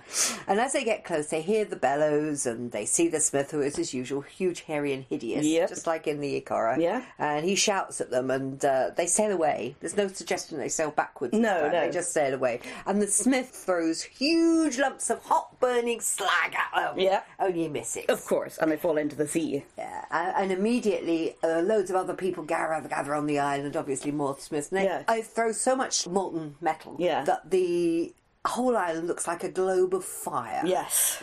And Brendan goes, oh, you better be strong, brothers. We're now on the edge of hell. Yes, yeah. So, once again, we have a familiar island. We had a very similar one in the Ikora, except, of course, that, as with most stuff in the Ikora, it was all connected with working on Sundays and the punishments thereof. Although, as you said, we did also meet it in Whale-Doon, where they escaped with that trick. And, of course, the only incidence of, for once... Brendan's predictions actually had narrative structure. They actually had a little bit of tension. Yeah. We're on the edge of hell. Da, da, da. Exactly. You actually get a little bit of story. Yeah. And now we come to the next island, the island of the mountain of hell. Dun, dun, dun. Yes, they see another high, lofty island with great steep cliffs, but this one is mostly a mountain that's so tall that the top is lost in the clouds, but they can see great plumes of smoke billowing out from Sounds it. very much like a volcano, doesn't it? It does, rather. Now, you described this, of course, in the opening story. Yeah. So they're just driven inexorably toward this island by the wind. Now, this is the one, as you say, I wrote about at the beginning, and it's quite a strong image. But what I don't understand is the monk is standing there, and he just leaps out of the boat, almost as if he can't help himself. Yeah. And the monk's watch as he's carried into the air by demons, already burning. Yeah. And all Brendan does is turn round to them and go, "Oh, woe is you, unhappy man who has made such an evil end." You Yeah. know? That's it. I know. And then the text carries on, and a favourable wind came up and carried them away. Yeah. And they could still see the mountain burning. Yeah, yeah. And that's it. Oh, yeah. The feeling that he goes voluntarily, but I think it's just that he goes under compulsion. There is certainly a feeling of inexorability about it. You know, it's just the phrase in the text saying that third latecomer leapt out of the boat and kind of seems himself to go toward the shore. I wonder whether he's giving in to the inevitability of his fate, you know. But he does certainly then get dragged to hell by a load of fiery demons, you know. With its kind of clear description of volcano. Yeah, yeah. I mean, first it's got smoke coming out. Yeah. The high cliffs, you know, it's very much a volcanic island. Yeah. And it's been suggested that maybe there are traces of or knowledge of Iceland and the volcanoes of Iceland, but I don't think it helps saying that proves it's a journey to America. Yeah. Now, another thing that's kind of contributed to the Iceland idea is that they are going north at the time, but I feel as though that's kind of a symbolic direction rather than a geographical direction. What you mean, sort of hell is in the north? Yeah. The dark and frozen place. Exactly, but you know, Okay. even in Dante's Inferno, there's as much sort of awful cold as there is terrible heat in hell. You know, so our idea that hell is always fiery, you know, it's not necessarily like that all the time. And you'd see it as a sort of symbolic direction rather than a geographical direction. Yeah, exactly. Well, after all, you know, the Holy Land is to the south. So it can't be there. Yeah. The native otherworld, which they still know about, is in the west. That can't be there. Yeah. In the east, you've got the island of Britain. It might not be there. Yeah. So it's the only kind of place left. But besides which, you know, hordes of evil pagan Vikings have come down out of the frozen wastes of the north. You know, so I think it's just a good kind of Good place to put hell. good candidate. Yeah. And the other thing is interesting that Brendan really doesn't do anything to help the man, does he? No, not at all. I mean, mind you, Mel Doohan didn't do much to help his third foster brother either. No, just sort of let him go, you know. But, I mean, Brendan does even less for his third, you know, devoted follower here than he's about to do when they meet Judas. Ooh, what a giveaway. Oh, well, what's the point? There's no point in this text. And the next island is just what you said, the island of Judas. Yes. Now, after they've left the Mountain of Hell, they start to sail southward for a week, for 7 days, and then they see this dense cloud and a very miserable-looking man sitting on a rock in the middle of the sea. Now, it's a really curious description. It says that in front of him there's this great veil, a great sheet, that is suspended on two prongs. And that this is sort of continuously slapping him in the face, effectively. The wind just slaps it into his face all the time. And that the rock and the miserable man are all being tossed around as though they're on a stormy sea, but the sea itself is frozen still. Do you know what that reminds me of? Remember the improbability drive in Hitchhiker? Yeah. Where when they're trying to get the hang of that, he says, "Oh, you know, I can see the sea is quite still while the buildings are being washed up and down." Yeah. Anyway, he tells them he's Judas, obviously. Yes. And of course, because he's Judas, he's being punished horribly, hideously, and forever. Exactly. And he's in agony every day. But he's let off, or at least it gets a bit better on a Sunday. Yes. And he's sat on this rock to be washed around on a Sunday. Yeah. But he said for the rest of the week, I must read that bit. Yeah. I burn like a mass of molten lead day and night in the heart of that mountain you have seen. And there Leviathan and his satellites dwell. And there was I when it swallowed down your lost brother, for which all hell exalted and belched forth great flames, as it always does when it devours the souls of the reprobate. Charming! I know. And he lays it on with a trowel what's happened to this last brother. Yeah. Now, he does go on to explain the cloth that was in front of him. Yeah. Apparently that was a cloak he gave to a leper. Yeah. But since he was the purse holder for the apostles, Yeah. it wasn't really his cloak that he was giving away, so Yeah. only half counts. Yeah. And the 2 prongs are some sort of bits of metal that he gave to the priests Yeah. to hang cauldrons on. Yeah. I really don't know why. And also that the rock is one that he sort of put into a muddy pathway in order to make it easier better to before cross. he became a disciple. Exactly. So these represents the 3 sort of good deeds he's done in his life. As they're talking and it's getting toward nightfall, all the demons well, not all the demons, but a cadre of demons from hell come to drag him back to his punishment. But Brendan manages to fend them off. He tells them to go away and that, God will grant another night's reprieve, and he succeeds in that. In the morning, the demons come back, and they're really cross because they've been given shtick all night from their boss for not having brought Judas back. And at this point, they do drag him back to hell. Brendan lets them do that. But They chase Brendan away. Yeah. But they say that they're going to administer double punishments all week because they didn't get him overnight. Brendan running away goes, "You can't do that! God won't let you!" Yeah. But I like the bit about the 3 things that allow him to have Sundays off. Yes. Well, sort of Sundays less. Exactly, yeah. This is a holiday, the holiday from his torment. But yes, it's a bit like when the Ikora met the monkess bird, and she had these 3 lady monk. Yeah, the lady monk. But she had these 3 bright feathers in her bosom that represented the 3 generous acts of her life. So it's a little bit like that these are the sort of the lessening of the torment because of the good acts. Yeah, so you can see its intertextuality again. Yes. Only here you've got something a bit more. You've got the torment of Judas, and the fact that he's allowed a lesser torment on a holy day. Yeah. But this generosity of God can affect the devil. But I can see a strong influence of St. Augustine. Oh, here. the hippo. Yeah, well, of Hippo, yeah. But we'll talk about more about him later. Yeah. It's just that I think what it gets across here is that the devil only has power because God allows it. Yeah. And this is supposed to be better? No, definitely not. So we finally leave hell behind. Thank goodness. And come to the island of Paul the Spiritual. Yes. Now, as usual, Brendan has predicted this, and then they find this island, but this time Brendan says they shouldn't even land on the island without permission, and so he, all by himself, jumps out the boat and climbs up the mountain, where he finds 2 caves. One of them has a spring at the mouth of the cave, and that's where he finds Paul the Spiritual. Now, here's this ancient man, had nothing but the hair of his head, and what's more, he has been living there for the last 60 years. All he has had is spring water. He hasn't even eaten. And for 30 years before that, he was being fed by a certain creature, as it says in this text, sort of walking on its hind legs, bringing him food and fire. It's the otter. It's almost certainly the otters that we met before.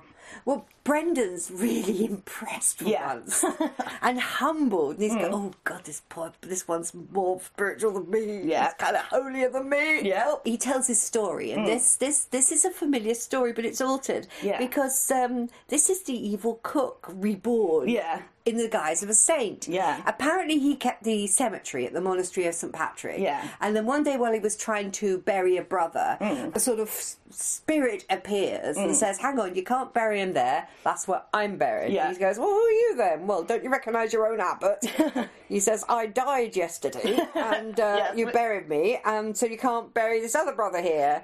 Which is like the 80s song Camouflage, if people know that one, about the strange marine saying he died last night.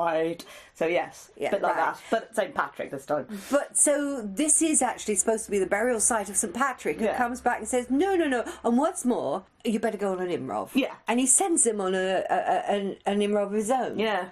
And the same thing happens. He goes out to go wherever he will until he meets a rock and gets on the rock, and after 30 years he finds these 2 caves. Yeah, it took him a while, considering it's sort of a little rock in the middle of the ocean. It takes him 30 years before finding these caves. Obviously, we've met this hairy hermit before, but he's no longer an evil cook, but all the spiritual. Oh, yeah, exactly. And I think it's kind of, beyond reproach. And as you said, Brendan is impressed. He's even more abstinent than St. Brendan. All he's lived on for 60 years is water. I suppose in a way it's sort of like following the image of Judas on a rock. with a holy hermit on the rock. Yes. So it's a compare and contrast. Yeah, you know. yeah. This is the evil, this is the good. Exactly. And then once again, as we said, St. Patrick's back. Yes. And this is the only Imrov which mentions Patrick. Yeah, exactly. But it's also where we had the island of the anchorite community before. That's almost like the paradigm for a monastic community. And this one seems to be the paradigm for the hermit, the Diarad Day, as they were called in Irish, which means exile of God. You know, so yeah, it seems to be the ultimate. And it is actually the penultimate island, really. Nearly home. I mean, he tells them that after they're going to take some water for a 40-day journey, that they'll go and spend Easter again. We've got the missing years. Yes, you know, because we're now on the 6th year. Exactly. This is the final. We'll come into the 7th Easter. It's just coming up. They'll spend one more Easter on the Island of the Birds, and then they'll get to the Land of Promise. Yeah. Mind you, I do think it's a kind of dumbed-down story, and not as much fun as the Evil Cook. Oh, God, no. No, absolutely not. The Island of Iasconius again, so it must be Easter. It must be. Again, that's the usual thing, but this time, since it's their last Easter celebration, Iasconius, the great fish, actually carries them all straight to the Island of the Birds. They don't have to sail there. So it's just slightly different, you know. Again, they spend their Easter with the birds all the way through to Pentecost, and their old shepherd, who has been, you know, feeding them for years, says now that he will guide them to the Island of the Promise of the Saints. So he's actually a more significant character than he seems. This is why I got this Good Shepherd feel. Yeah. So we finally reached the Isle of Promise of the Saints. Yes. But, you know, there's not much to say because it's already been said. I know, yeah, we already knew what was going to happen and what it would be like. They travel west, although the Latin text says east for some reason. Yeah, now I kind of feel like this is a bit too editorial of our translator, and I think there might already have been that notion that it was a journey to the New World, and therefore it had to be in the west. Yeah, or it's just that it's it's to the Islands of Promise. Yeah. Therefore, it's got to be west. Yes. How can you come east again? Yeah. Well, but in fact, they've got hell and they're coming back. Exactly, and they've been going around in circles, as we know, every year. For 7 years. Yeah. Anyway, as they travel, they meet the same cloud of darkness that Berinthus did. They went through the cloud of darkness, and they find themselves into bright day, and they land on a wide island, just as they did, as Berinthus did, with no night time, good weather, trees and plants always in fruit, and they explore for 40 days and don't find anything really. Well, they don't find the edge of it. They don't know how big it is. And they come to the river, they can't cross it, and there's the same young, resplendent man who greets them by name. Sort of angelic figure going, you know, this is the human side. After this will be heaven, the other side, so you can't go through alive. This is much more a sort of Jordan image. Yeah. And he says, right, well, you know, it took so long for you to get here because God wanted to prove to you what an interesting place his creation was and how many different things there were in it. So go home. I know. They're allowed to take precious gems, apparently. Oh, yes. Well, again, there's that sort of evidentiary thread, you know, sort of like, this will prove it, you know, or it's all for the glory of God, of course. Yeah, their reward is to take home as much fruit as they like, and all the precious stones your boats could carry. Yeah. Is there a little hint of cupidity here? Yeah, quite possibly. You know, it seems it's an irony. The first one they get to, they come across this island and there's all these precious things on the wall and they can't take them. Yeah. It's to do with permission, isn't it? It really is, yeah. And we discussed that before when we met it in Icora. But yeah, they do. They head off home, and this time it's the direct route. Nothing particularly exciting happens. On the way back, they spend 3 days on the Island of Delights, which appears to be Murnoak's island. So it's just on the way back. Yeah. And of course, Murnoak says, "Oh, you took all that time? 7 years? I could have done it in an hour." Exactly. Well, there was one thing I forgot to mention that interests me about the Isle of Promise of the Saints. Yeah. There's one comment that the angelic man says that one day this island may be made available for God's elect at a time of trouble. And that might be worth looking at. It's a bit obscure, but it might have some interesting interpretations. Yeah. I'm not sure what they are. No. We could make some guesses. Yeah. Okay, so they're home. Yeah. And that's it. That's it. Well, I think having taken 7 years to get to this Isle of Promise of the Saints, in the end, it's a little bit of a letdown. It is rather. You know, I mean, it's your standard, you know, it's always daytime or summertime, and there's fruit and so on. But, you know, all they meet is this one angelic messenger. And even the immortality is, since they're not allowed to stay, it doesn't really help, does it? Exactly, yeah. They've met better islands on the way that were more interesting, I think, you know. Well, I suppose that the land of promise has sort of become a metaphor for the future promise of heaven, with sort of hints of the second coming about it. Yeah. And that really, in effect, the other world is no longer concurrent with the mortal world. Yeah. In Brendan. Exactly, that you can only get there through death and resurrection. You can't sort of stay. You can get glimpses, but through a glass darkly and then face to face later, you know, to misquote the Bible. And of course, there's no women. Yeah, and I think that it kind of gives it a bit of a narrative gap, you know, because we did talk, particularly at Whale Dune, about this role of women as the other, and, you know, as the kind of, if you like, the natives of the other world, and the kind of communication that the sort of mortal men have with these otherworld women. And I think that, the story's a bit flat. Yeah, you see, Muldoon, that transition quality that they choose to turn away. Yeah. And the difficulty of this. Yeah. But Brendan, it's just cut out altogether, and it just leaves a huge hole. Yeah. And I suppose the important thing is that it's a question of having faith to get through the darkness, to get through the cloud of doubt. Yes, yeah. Obviously, Murnock's quite good at it. Yes.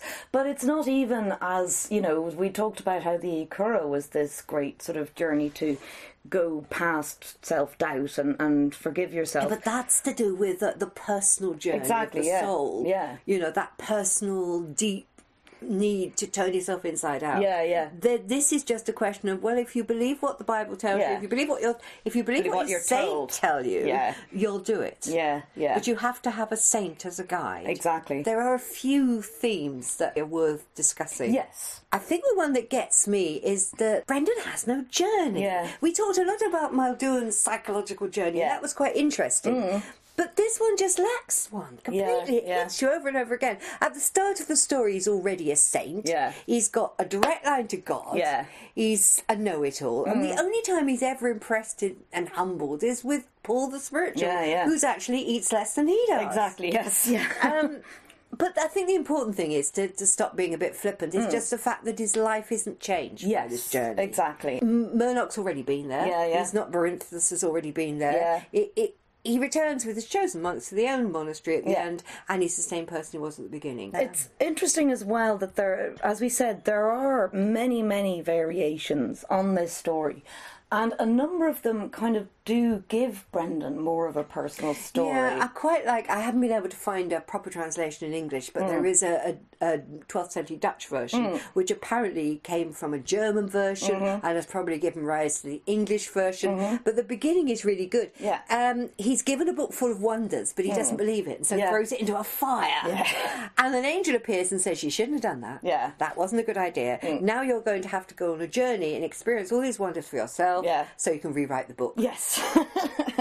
Now, that version is interesting because it includes the cat-heads and dog-headed people from that you find in Snegus and Regla. Yeah. And it also has a huge fish that is swallowing its own tail. Yeah. You know, absolutely Ouroboros or Midgard stuff. Yeah. And even the Middle Irish variation that I was talking about, that has a very different beginning for the journey as well. And it starts with a big kind of feast for all the saints. Saints party. Yeah, big saints party, held by St. Finane. Who we know about. Yeah, who's the head of the Saints University. They sort of get talking about the land of promise, and in that it is Tir Tangara, which is, you know, the prophesied land, or the land of which we've spoken. And they basically then hold a lottery to see which of them will go and try and find the land of promise. And it's our St. Brendan who wins the lottery. That lottery, yeah. But then there's also, you know, who should go with him, and there is a sort of another St. Brendan, the St. Brendan of Birr. We've come across him. We've come across him too, who seems to say that he should go as well because he's young, and so either he's less likely to die, or it won't matter if he does die. I'm not 100% sure about that one. But on that journey, not an awful lot happens. They still have the whale, and that's the one who deliberately comes back every year to help them celebrate Easter. But the majority of the story is a vision of hell. That Brendan gets this demon to kind of open the door for him so he can have a look through. And then there's this tremendous description of all the tortures in huge alliterative lists and, you know, bits of poetry and bits that seem like chanting or even the ranting of a kind of, you know, hell and brimstone creature. The bit you read me and the way it sounds. Yeah. It reminds me, I don't know, of the rant of the preacher in Portrait of the Artist. Yes, yeah. You know, or doing something almost titillating. Yeah, yeah. Let's see how much nastiness we can get in, because audiences really like that. Exactly, yeah, yeah. It's got that quality about it. It does, yeah, yeah. Now, in that, I have to say it's great because hell is full of dragons and lions and tigers. Oh my. But after this huge vision of hell, then Brendan once again meets Judas. And there's a very similar story with Judas on the rock and so on. But again, then there's another huge screed of poetry, which is all about Judas bewailing, you know, the sin of his life and the terribleness of his torture. And that's it. They forget about the Isle of Promise of the Saints. Exactly, They never get there. Exactly. It's all just this vision, but it still has to have the whale in it. Yeah, that's some basics. Yeah. But I can't help feeling, though, that some of these other versions, they have these kind of different launch points, these different beginnings, because there is no real motivation for Brendan's journey. You know. Yeah. Oh, of course, you can't have Malduan's engine story and hagiography. No, that wouldn't be the right thing. Exactly. I mean, you know, it has to be done for the glory of God, and that's it. Yeah, yeah. And to prove that Brendan is a saint. Well, yes, he's forever and continuously in our text. He's just going on and proving he's a saint, usually by giving away the story. Yeah, I mean, this is usual, however. We're being really... a bit flippant, yeah. You know, he didn't write the hagiography. No, he didn't. It was his biographer who kept on doing this. So, but I have come across this kind of thing in other hagiographies. So, for example, in Adamnan's Life of Columkill, Columkill is forever predicting things that are going to happen, and then they happen. You know, there are screeds and screeds of this. Funnily enough, though, when I was reading A Life of St. Ciarán, it was listing his miracles, and the author was obviously getting bored because it would say, and then he did this miracle where he healed it, and the name of God was magnified, and it was all to the glory of God. But after a while, it starts going, and the name of God, etc. But it doesn't do anything for narrative structure. No, it doesn't. I mean, they're out there for 7 years, and most of the time nothing happens. Exactly, yeah. So we must presume that they kind of row around aimlessly between Pentecost and Christmas every year. Yeah. Tell me this, is there scope for a sequel to Brendan, The Lost Years? I think possibly one of the most important changes that happens in this particular text is the importance of the latecomers. Yes, yeah. They now become a parable of redemption and salvation. Yeah. I mean, if we go through, one is saved, one damned, and one able to repent at the very last minute to be saved. Yeah. And it sort of feels very cruel and arbitrary. Yeah. I think it represents the standard Christian view of the period. You know, best to make sure that you've confessed and be in a state of grace if you can, because a last-minute repentance might not be possible, and the results would be disastrous. Well, it's a bit like saying that you should wear clean underpants in case you get hit by a bus. I think really it's a lot of this is this we're getting a strong influence of St. Augustine in this particular text. And, this is now your classical monasticism rather than the early Irish monasticism. Exactly, yeah. Even though it references the Irish monastic sites quite strongly. Oh, it does, yeah. But that the text itself seems to be of a later form. We've got a lot to thank or blame St. Augustine for. Yes. I mean, it's not his fault. He generally... I've not read him directly. I've only read about him. I haven't read the Confessions, etc. But generally, he seems to have been a sort of caring and compassionate man for his time. Yeah. But his 4th century views have had a lot of influence. Oh, they have, yeah. Huge amounts of influence. I mean, possibly the most is free will and predestination. Predestination, yeah, absolutely. I mean, I found a quote which I wrote down. While God knows who will be saved and who will not, with no possibility that one destined to be lost will be saved, this knowledge represents God's perfect knowledge of how humans will freely choose their destinies. Yeah. Get out of that. He was also quite important in the acceptance of original sin. which kind of influences everything. Oh, God, yeah. I mean, he saw the human being as a perfect unity of two substances, soul and body, but there was always combat between the two. Yes, yeah. Well, this brought about all sorts of stuff, like the respect for the body after death, so you couldn't do... desecrate it. Autopsies and things like that, yeah. so it delayed a lot of medical Yes, work. yeah. But also his awful view of women for the time. Yes, yeah. For example, and now this is a good one, he considered a man's erection to be sinful, though involuntary, because it didn't take place, it wasn't his fault. Yes. He couldn't help it. Yeah. And his solution was to place controls on women so that they wouldn't be able to influence men. Yeah, now that's an attitude that is carried right the way through to now, to, you know, women shouldn't wear provocative clothing because then the poor men can't control their urges, so it's up to women to, you know, prevent So that. we can thank him for the problems of free will and predestination, original sin, and his attitude towards women. Yeah. As the causers of, you know, sexual thoughts in men. I don't know. I mean, one other of the sort of positive negatives was his influence of Neoplatonism. You can talk about that better than me. Well, just in a sort of a brief way, this idea, like you said, about the human being, this mix of the body and soul, his philosophy of the ideal world was that anything in this world is just a kind of a slight projection of one element of the perfect form of that thing. Now, in philosophy, the example is always a table. So in this... It's always a table! It is always a table. I was going to write the defence of tables when I was studying. So you have the kind of, if you like, the 3 or 4 dimensional protrusion into our experience of the table, but it is not itself pure tableness, and that on this plane of ideal forms you had pure tableness, and so it was this kind of really a perfect but unattainable realm. And I think that in Augustine, looking at this in terms of, you know, soul and body, even good and evil, that the sort of the pure spiritual and pure good realm of heaven, of God, was this unattainable perfection.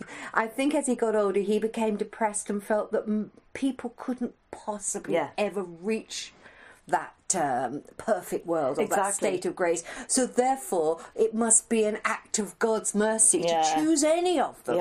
And so the ones he chose, we should be grateful that he chose elected some. Exactly, yeah. But the rest, you know, well, that was just it. He became very depressed about human nature. And unfortunately that's stuck. Yeah, but I mean, it is a philosophical consequence of imagining sort of the holy realm as something perfect, you know, because we are in an imperfect world. Completely separate. Yeah, exactly. Utterly it was cut the off. absolute separation. So you end up with God up there in majesty, unattainable, and that connection between this world and the other world is so fundamentally separated and severed that it's like Tolkien's separation of the worlds, you know, and suddenly the seas were sundered. Yes, literally. It's quite important, but far too difficult to, you know. Yeah, it's big we're idea probably stuff, being horribly muddled. Yeah, but it's the reason that, you know, the other world in these stories we've been looking at is getting further and further away. Yeah, it is kind of central. The Christian philosophy, which didn't sit at all well with this with the Irish philosophy, if you like, even though they seem so to live together so happily. But there is a deep rift. I think this is why suddenly the hell interludes get so horrific. Much more, oddly enough, even in the Icarus story, where they're all, that's what will happen if you do something on a Sunday. It's you know, it's back and it's personal. This time it's personal. Well, the sort of the inexorability and inevitability, you know, that if you are not one of the chosen, then that's it. There's nothing you can do about it. Even your days off, you're going to get hit in the face by a veil. Yeah, and it makes Brendan at that point shows an compassionate streak. Toward Judas, that he actually gives him a little bit more respite. That it's so horrible. Well, I'm afraid that's what comes of picking a desert storm god as your main deity and then saying that none of the others exist. Yeah, that's another long story. That's a very long one. One last look at this voyage. It did get a bit repetitive, and Yes. I'm sorry if we sounded as though I've nothing against monks. I think a monastic life is a really interesting lifestyle. yeah. But this one just gets... It does get rather repetitive. I mean, they just row around in circles. But I think these circles do represent the liturgical year. I mean, they spend Christmas with St. Alva in silence. Of course. And Easter on the Isle of Sheep, Gasconias, birds. Yeah. And it happens over and over again for 7 years. Yes. Well, perhaps this is the function of the tale, that it's a sort of a key to understanding the text. That it's, Otherwise somewhat boring to... well, yeah. That it's almost like a handbook of monastic life. I mean, you have this community of brothers with their abbot, and they're in this small boat, this shared communal life, in the midst of a strange and often hostile sea. They don't get very much to eat or drink. It is quite a hard life, and there's a lot of fasting involved. And every now and then, that kind of repetitiveness of the open sea is interrupted by these islands of festivals. And those are times when, life gets a little bit more interesting. They get a bit more to eat or to drink. They can catch up on their sleep. Every now and then something exciting happens, such as somebody dying. But particularly, I thought, with the festival of Easter, you have these 3 islands. You've got the great Feast of the Last Supper, which is the sort of Holy Thursday into Good Friday. And that's what they have with the sheep and the shepherd. And as you pointed out, this kind of image of the Good Shepherd is probably significant. Then they have this kind of in-between day of Good Friday into Holy Saturday. And we've already talked about fish on Fridays. But also, Easter is a movable feast. Yeah. And the island is a movable island. So you mean the whole Imrov is really like a pictorial representation, an allegory of what it's like to be a monk. I think so, And you might as well be, your little monastery is almost like a little boat cut off from everyone else. Exactly. Where most of the time nothing happens except at festival time. Yes. I think that's brilliant. And even with the descriptions of the festival, the big festival of Easter, of the resurrection, of course, which they have on this island, the Paradise of Birds, it does say in tremendous detail exactly what psalms are sung and exactly when they are sung. But throughout the text, the most commonly cited psalm is this one that says, "Behold how good and how pleasant it is for brethren to live in unity." That's quoted at least 3 times. So it really is going, this is what it's like to be a monk. I think so. It's a bit like going off on a voyage, wild from anywhere, where occasionally something exciting happens. Exactly. And we all sing a lot. Exactly, yes. And we would go round and round and round in circles, and if we're lucky, we might get a glimpse of paradise. But it's that wonderful circle of the year, and eventually, altogether, if we follow this way of life, we will come to paradise. Exactly, yeah. I think you're right. I think that's brilliant. Now, it has been written of before. There are papers about the relationship between this text and the liturgical year. But I think that it's also a lifestyle thing, all of this fasting and, scraping together a few roots and vegetables. Like a sort of popular way of going, look, this is our lifestyle. Exactly, Mind you, that, I was looking at all the psalms, and you're right, there's so many of them. Oh, God, yeah. I could possibly provide a list of the psalms and match them with the current liturgical year. I recognise quite a lot of the psalms, if you like. Yeah, well, I think, to be honest, if anyone out there is interested enough, please do it for us, but we're not necessarily going to expend our... You don't want it then. Okay, good.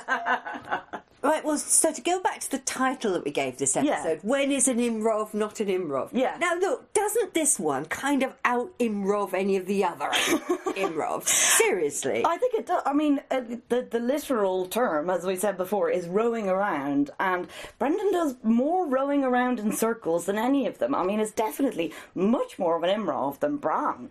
Yeah, and as you've now pointed out, this is effectively, this voyage is also, I don't know, what do you call it? It's a monastic almanac. Yeah, it's like those illustrated books of days that you get. And that goes round and round every year. Exactly, yeah. I think it has to be an Imrov. Yes, yeah. If we compare it, say, with just run through the other Imrov and compare it. Yeah. I mean, well, look, Bran gets the Isle of Promise and doesn't return. Yeah. Snegus and MacRegla learn a lesson about vengeance and punishment. And what I like about that one is God is proved to be more compassionate than their order. Yes, yeah. And then you've got the Ikora who overcome their fear that their own nature is evil because of their birth, and they learn to forgive themselves. It is a personal journey. Absolutely. And Malduan, well, he learns about who he is and comes to terms with his own identity. Yeah. That one's really clear. Yeah. But what does Brendan learn? that he didn't know at the beginning of the tale? Tough one. Answers on a postcard. Well, I'm not really sure about what Brendan learns, but there are things that we've learned by looking at this in relation to the other Imrova and some of the images and elements used in some of the other texts. Yeah, now as we've been talking, I've been thinking about the narrative gap in the Isle of Women. Yeah, and the fact that they're not there. Exactly, and that the women as a whole are kind of excised from the text. And that it's clear, particularly Meldoon and Bran, that the Isle of Women is the core, it's the destination of the journey. And then if you look at the destination, the real destination of this journey is that moment. It's the two islands, the island of hell. The island where, that horrible one that I wrote at the beginning, where he snatched away the island of the mountain of hell, followed by the vision of Judas in hell. Yeah. And they are in some ways connected. Oh, very much so, yeah. But that first one, he snatched away. We talked about why does he just get out of the boat? Exactly. The only time that happens in any other of the Imrov is when they get to the Isle of the Women and the men are snatched out of the boat because the woman throws a sticky ball of wool and drags them in. Reels them in, yeah. Is this suggesting that there, at the centre of this journey, is an island where the women are drawing people off onto the island, but they're no longer women, they're demons? Yeah. And I would dismiss that if it wasn't for that quote I put in about St. Augustine, yeah. You know, the idea that women lure men to their doom. Absolutely, yeah. It's actually difficult to just dismiss completely. I know, it is, yeah, it's pretty awful, but there you go. Is that's what happened to the Isle of Women? Yeah, and that the only way of reaching salvation is to be this community of men without women. Yeah, now you see, it's true that Meldoon turns away, and we said this was a new stage, that in fact you might, but he turns away because they want to work. Exactly, They want interesting things to do. They don't want to just have an easy life. Passive, yeah, exactly. But here it's much, much worse. Yeah. It's that women will destroy their ability to get to heaven. Exactly, yeah. That's, and unfortunately, we've seen it through history. Well, another thing that I think I've really come away with from this is the way that the island of the pillar and the net just can't be left out.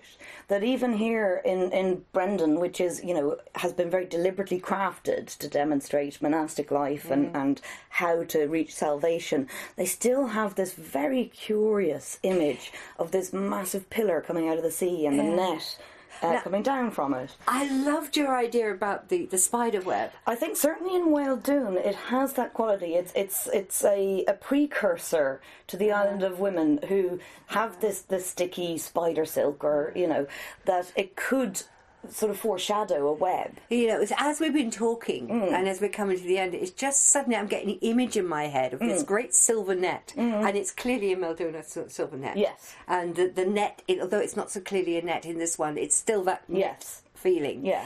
And I suddenly remembered Nuada. Yeah. The great man with his silver hand, the sword of light, like the crystal pillar, the great fisherman bringing silver across the sea. Yeah.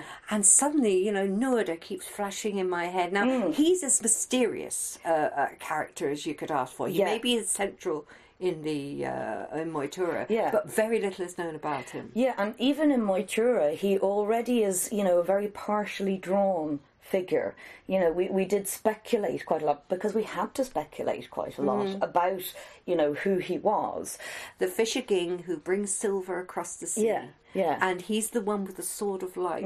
Now, again, this is totally speculation. It's just images that come into my head. And, I can't see whether these two images go together, the sticky ball of wool, the net, the web. Whether they're mutually exclusive or whether mutually inclusive. Exactly. It certainly needs thinking about further. Yeah, but I mean, what we do seem to have are these really strong images, the last echoes of an image of something that clearly was important, but that all of its connections and its ramifications they've become lost. They've become disconnected from their stories. Yeah, they're just the after images of some other story. Still powerful. They really are. Yeah, and that image sticks in your head. It does. Even now. It's a very visual image. Exactly. Yeah. One of the things that we still have to look at is the historical flavour to this text, and the fact that people down the years and down the generations have often referred to the Brendan voyage as something that happened historically, and there are plenty of people who will say, oh, the Irish were the first to discover America. Yeah, and a trip to the New World because of the volcanoes and the whales, etc. Yeah, they must have gone round the Northern Passage. Exactly, up via Iceland and over Greenland and so on. The descriptions are vivid. And I have no doubt that the origin of those descriptions are from travellers' tales or from reading, the classical accounts of volcanoes or... They do show elements, there is the idea that, yes, people have seen volcanoes and seen whales, but as you say, you see whales off the Kerry coast. Oh, you do, yeah, but also that, our ancestors were far better travelled and better read than we give them credit for. Yeah. Tim Severin certainly proved it was possible to cross the Atlantic with the technology of the time. I think it's a fantastic journey. Oh, it was a wonderful amazing story. Yeah. But it doesn't mean that it was an individual called Brendan who did it. Exactly, yeah. But I think that because we've been looking at this in the context of other Imrov journeys, that it's that intertextuality kind of makes the historical question, to me anyway, a little less important. Of course, there's historical possibilities, but...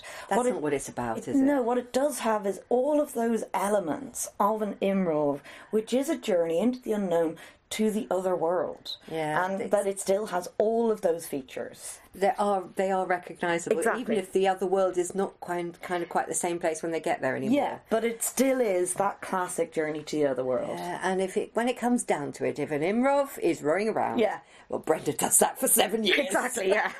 Takes the biscuit. The next one we want to look at, and we really are looking forward to this story. Yes. This is the Adventures of Tig McCain. It's a lesser-known story about the son of a king who ended up on an adventure to the land of promise. But this text values the old ways and it's got a wicked sense of humour. Oh, yeah. And includes loads of favourite characters from all the other Irish stories. Yes. And we're really looking forward to the next one. We hope you'll join us. Yep. Thank you for listening to Ogilvy Nanegas, conversations about Irish mythology with the story archaeologists Chris Thompson and Isolde Carmody. For more information or to subscribe, please visit www.storyarchaeology.com. You can get in touch via email on thestoryarchaeologists@gmail.com.